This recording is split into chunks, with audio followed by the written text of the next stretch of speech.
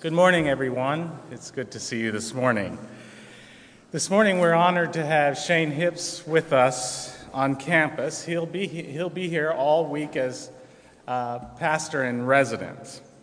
When I was pastor in residence a couple of years ago, I maybe had like 3 different appointments and gatherings on campus, and I noticed Shane is booked from now till the end of the week. So I hope you get a chance to really appreciate what he has to share with us. He's a gifted person. I've had the privilege of knowing Shane as a student of mine, as a pastoral intern and member of the congregation of which I led in Pasadena.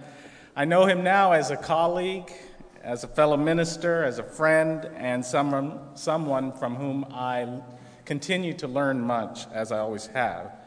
Shane is the lead pastor of Trinity Mennonite Church in Glendale, Arizona, just outside of Phoenix, where he lives with his wife, Andrea, and their 2-year-old daughter, Harper. He has an MDiv from a Master of Divinity from Fuller Seminary. He's a much sought-after speaker, an author, and this week we'll be presenting themes from his book, The Hidden Power of the Electronic Church, How Media Shapes Faith, the Gospel, and the Church. Shane went from a Porsche ad guy driving fast cars to a Mennonite pastor. Go figure. Today, we hope to hear in his faith story why he blames the dangerous cocktail of God's call and the draw of Anabaptist faith for his spiritual whiplash. I also want to thank Terry, my wife, who's helping lead worship this morning. Thank you, Terry, for being with us as well. And now let us prepare ourselves both to sing and to hear Shane with a prayer. Let us pray. Living God, come to us in the glory of your awesome power. Come to us in the daring humility of your wondrous love. In this time together, let new life course through our veins, new love bind us together, and a new vision inspire us to follow you. Christ, be our light. Shine in our hearts. Shine in all who are gathered here. Amen. Let us join together in singing Longing for the Light from the Sing the Journey green hymnal, page 54. And please stand.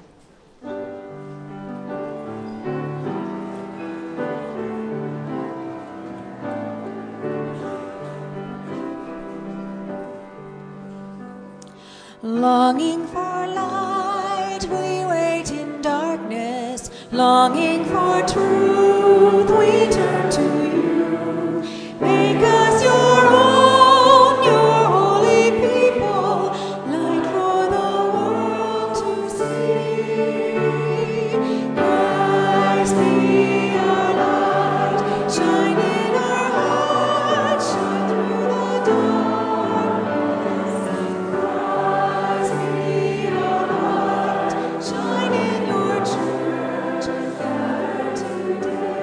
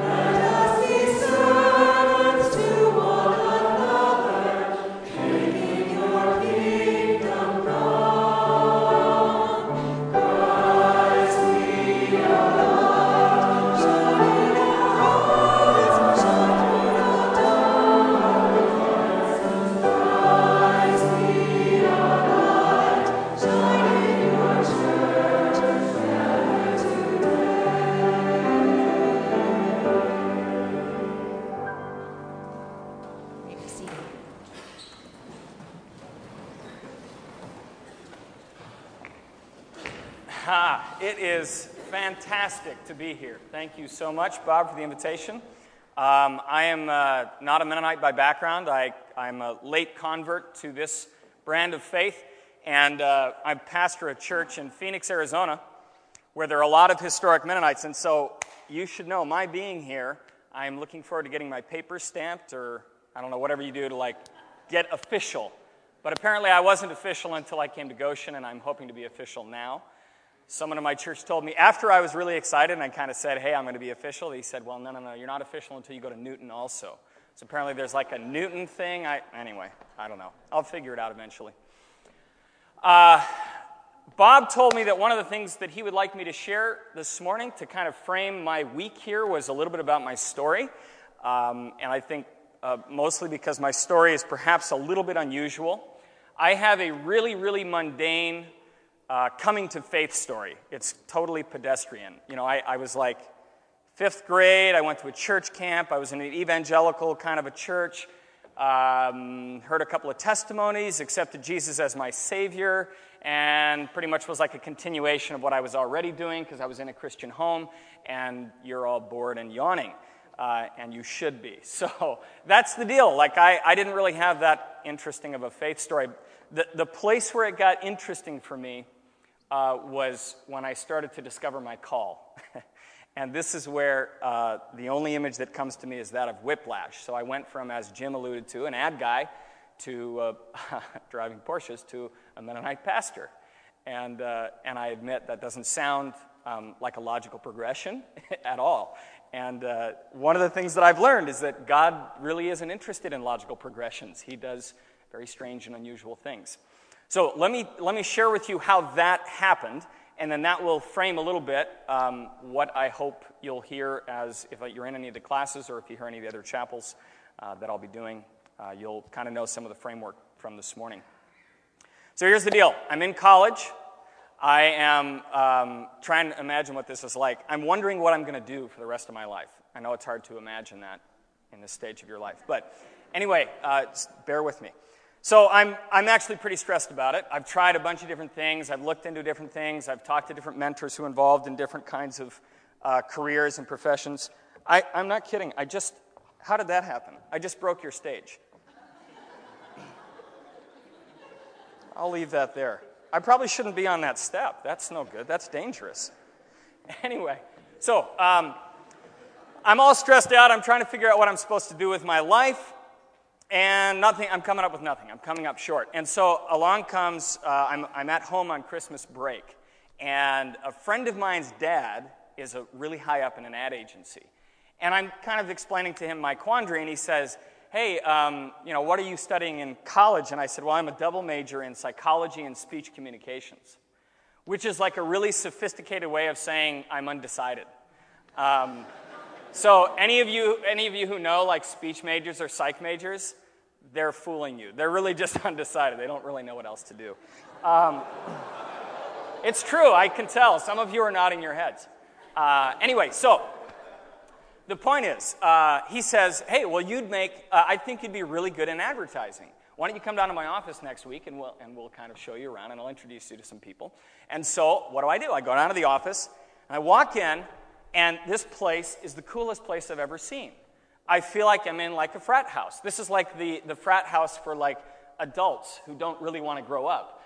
And so everybody's wearing whatever they want, and people are in one conference room, people are watching a movie. They're on a break just watching a movie. I guess you can do that. And all the conference rooms had different themes. So one was a bar, and literally there's alcohol and stuff in this bar. And then another was a basketball court, and then another was a barn, a barn theme. This is in an urban city, so I know for all of you this is not that interesting, but for us urbanites, that was wow, a barn, how interesting. So the chairs, the chairs had these cow print chair patterns with tails sticking out of them, and the conference table was was a trough with actual feet in it and a glass top. And so these hip young urbanites would come and sit down and be yeah, we're in a barn. We're totally cool. We're totally ironic. And that's what you try and be in advertising, is you're always trying to be more hip and interesting and unusual than the next person. So anyway, I see all this and I go, yes, this for me. I could survive this. This would be fun and interesting and creative people. And so I didn't want to do the suit and tie, gray business world. And so anyway, I go in and I get hired. I apply for the job after I graduate, and it's everything I thought it would be. So we're going to like great fancy meals with these clients. I'm going to exotic locations to TV shoots, and I'm literally like, I get put on the Porsche account eventually, so we get to like, part of our job is we have to drive these cars so that we can advertise them better, right? So like, they had to organize these ride and drive things where we get in professional drivers and race around these racetracks, and it was awesome. It was everything I thought it would be. I'm well paid, I'm enjoying what I'm doing, it's creative, it's interesting, and to top it all off, nobody in advertising goes to church. Almost nobody believes in God. If they do, it's nominal at best. So what I am in the middle of is not only the greatest place for me, it's like a mission field, right? I'm informal missionary to this world of godlessness, and what an opportunity for a very pious Christian like myself. and in the evangelical world, which is what I came out of, that's a really big deal, right? You got a scorecard of how many people you're going to save and convert, and so this is gold. So anyway, everything was going great until the weather started changing in my soul. If any of you know anything about meteorology, a storm front emerges when two different air pressure systems collide and intermix. And I had an experience of two different air masses colliding in my soul and intermixing. And it began to create a storm inside me. So the first air mass, we'll call this the high pressure front. It came in from the north. And this high pressure front was, it's what happened when I started to have conversations with people about faith. So over the years, I'd had several conversations with these kind of urban, postmodern, hip, edgy people. And one of the things I found is, in my evangelical worldview, it mattered more than anything else that I get an individual to agree with what I believe. So the evangelical kind of framework, the scorecard was, get individuals to believe like you believe, and then you get them into heaven. So I was essentially arguing and having conversations and debates, and they were very engaged in the conversations. They weren't in any way bothered by it. They wanted to debate and talk, and the more I talked with them, the more I discovered my approach to faith had absolutely no traction with these people. I would have these conversations, and I'd get in these really engaging debates, and I'd have all my apologetical tools with me, and I would try to be convincing them, and they would kind of go, yeah, that sounds really interesting. Like they weren't even antagonistic, but they could care less what I believed. And they didn't really care themselves what they believed. For them, beliefs were like an ornament. They're a decoration. That's all they really were. And so they were sort of like, literally, it was like trying to nail Jell-O to a wall for me to get them to believe much of anything. And I was totally at a loss. I realized that my approach to faith was inadequate. The other thing I learned about them, though, that was really interesting was they didn't care so much about beliefs. What they wanted to know was, yeah, that's interesting. Okay, how does what you believe actually change the world for other people here and now? I don't really care how your belief changes your world when you die. I want to know how it changes everyone else's world while you're here. And I thought, that's an irrelevant question because I don't have an answer for that. Anyway, so that was the first storm front. My faith tradition was inadequate to contend with the shifting culture. Here's the second one. This is the low-pressure front, which I believe comes from the south. I don't really know where it comes. Anyway, low-pressure system. This one, this happened in my church. So I'm in a Congregationalist church. We decide we're going to do something revolutionary. It's never been done before in the history of the world. We are going to study the Sermon on the Mount. You laugh, but I am not kidding. I had never done this before. In the evangelical world, we bounce over the Sermon on the Mount. I knew it was in there. I'm pretty sure Jesus said it. But other than that, I didn't know what it was. So we decided we're going to spend like 6 months. We're preaching on it. We're reading books, Dallas Willard's Divine Conspiracy, Dietrich Bonhoeffer's The Cost of Discipleship. We're in small groups. We're discussing. We're debating.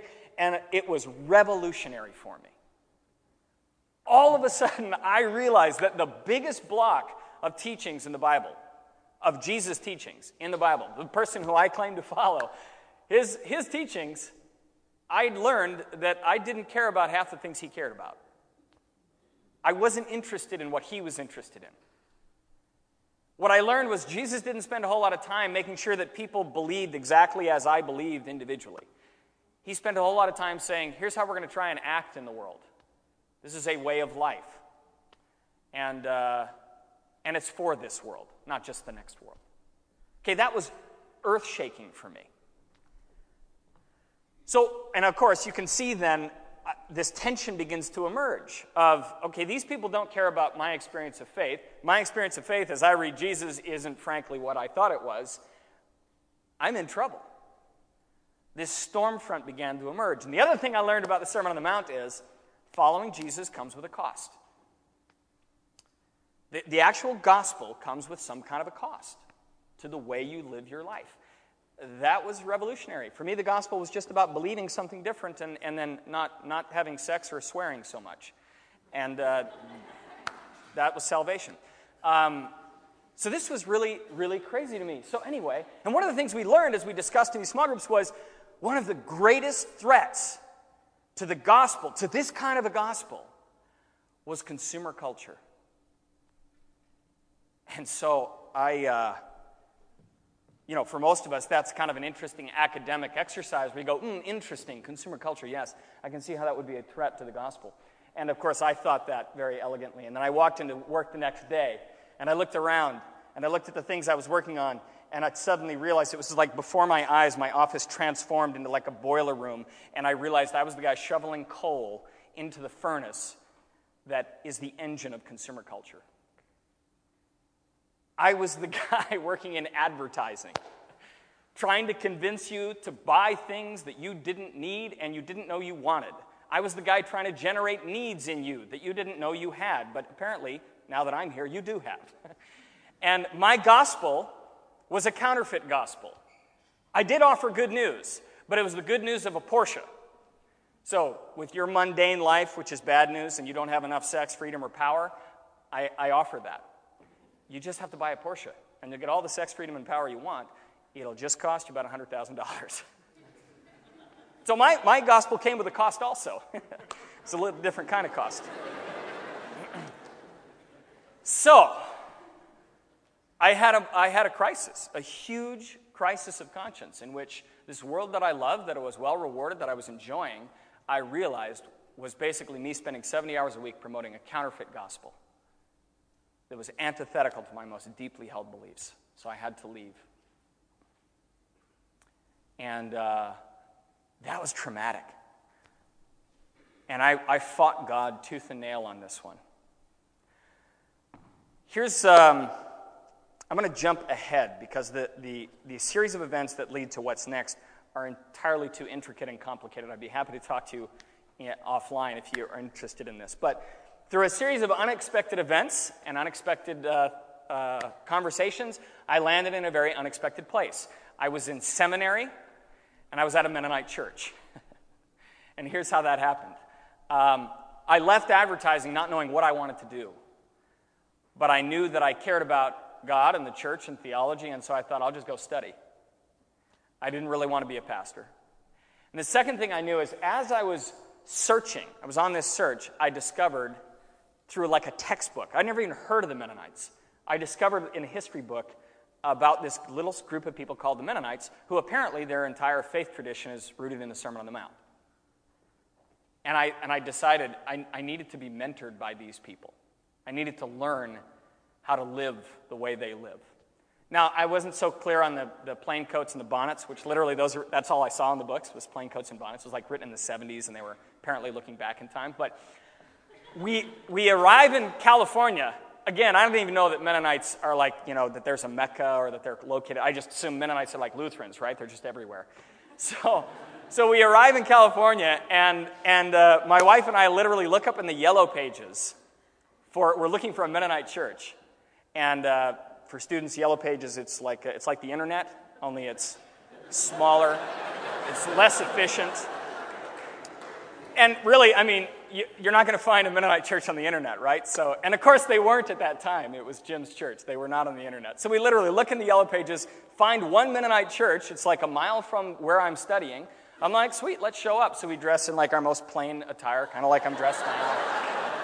Andrea dons some bonnet she got at some shop, and we show up and look like idiots.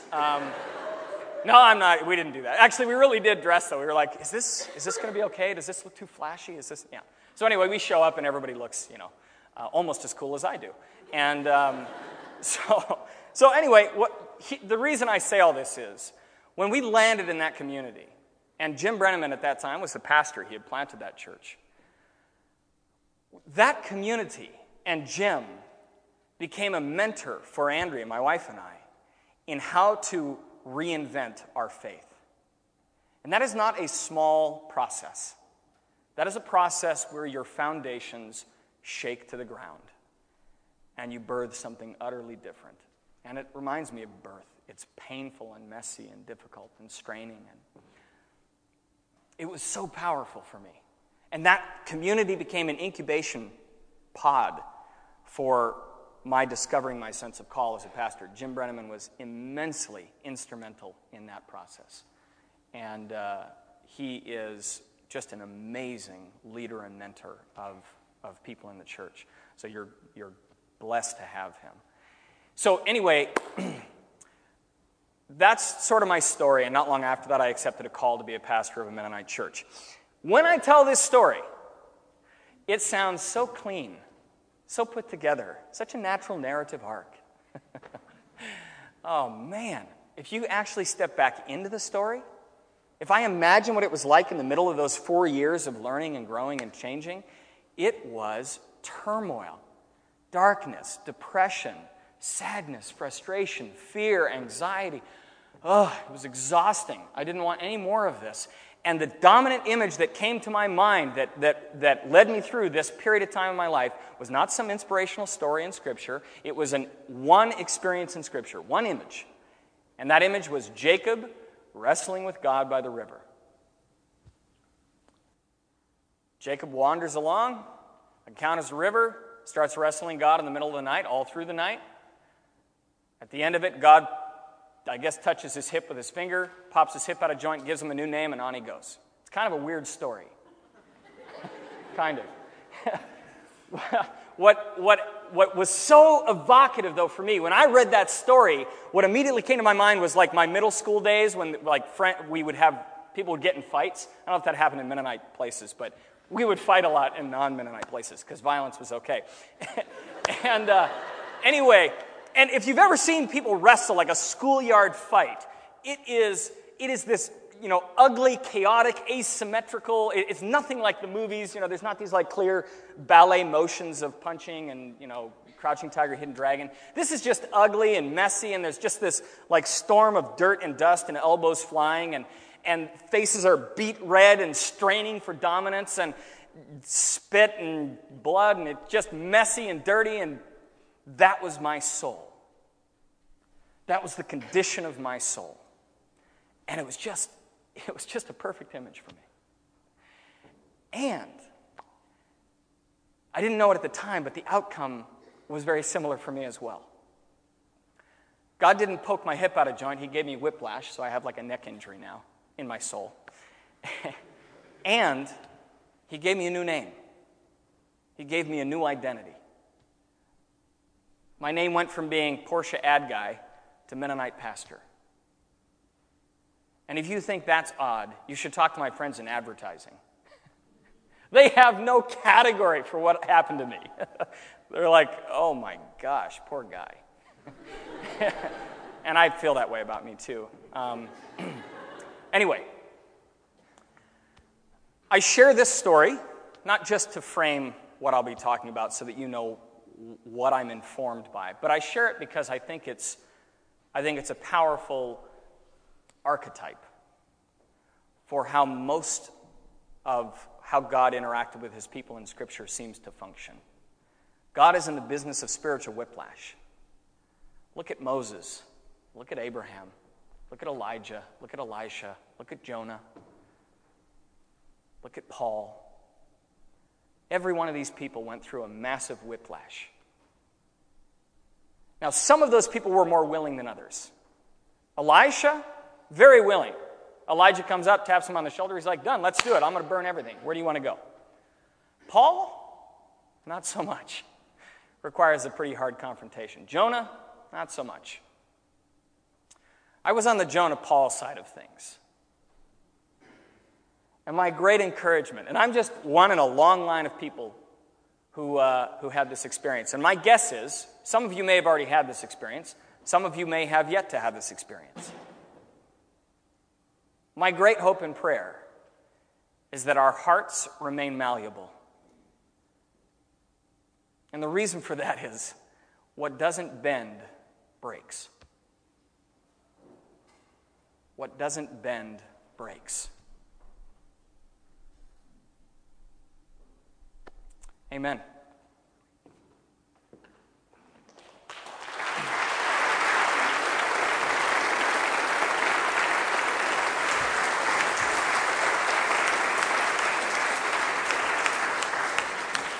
Thank you, Shane.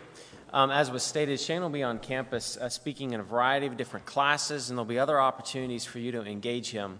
One place would be tonight at Campus Worship Night. He's going to talk very briefly about living a vibrant Christian life as a college student. He'll have a little bit of input, but it's meant to be more of an informal dialogue, so please bring your questions along. Also, if you're interested in some of the themes of his book, we do have it available in the bookstore, so that as you get in contact with him and some of the other messages or talks that he will be presenting, and if you want to know more, we have that in the bookstore. And now as you go from this place, go being rejuvenated, energized, with malleable hearts. Amen.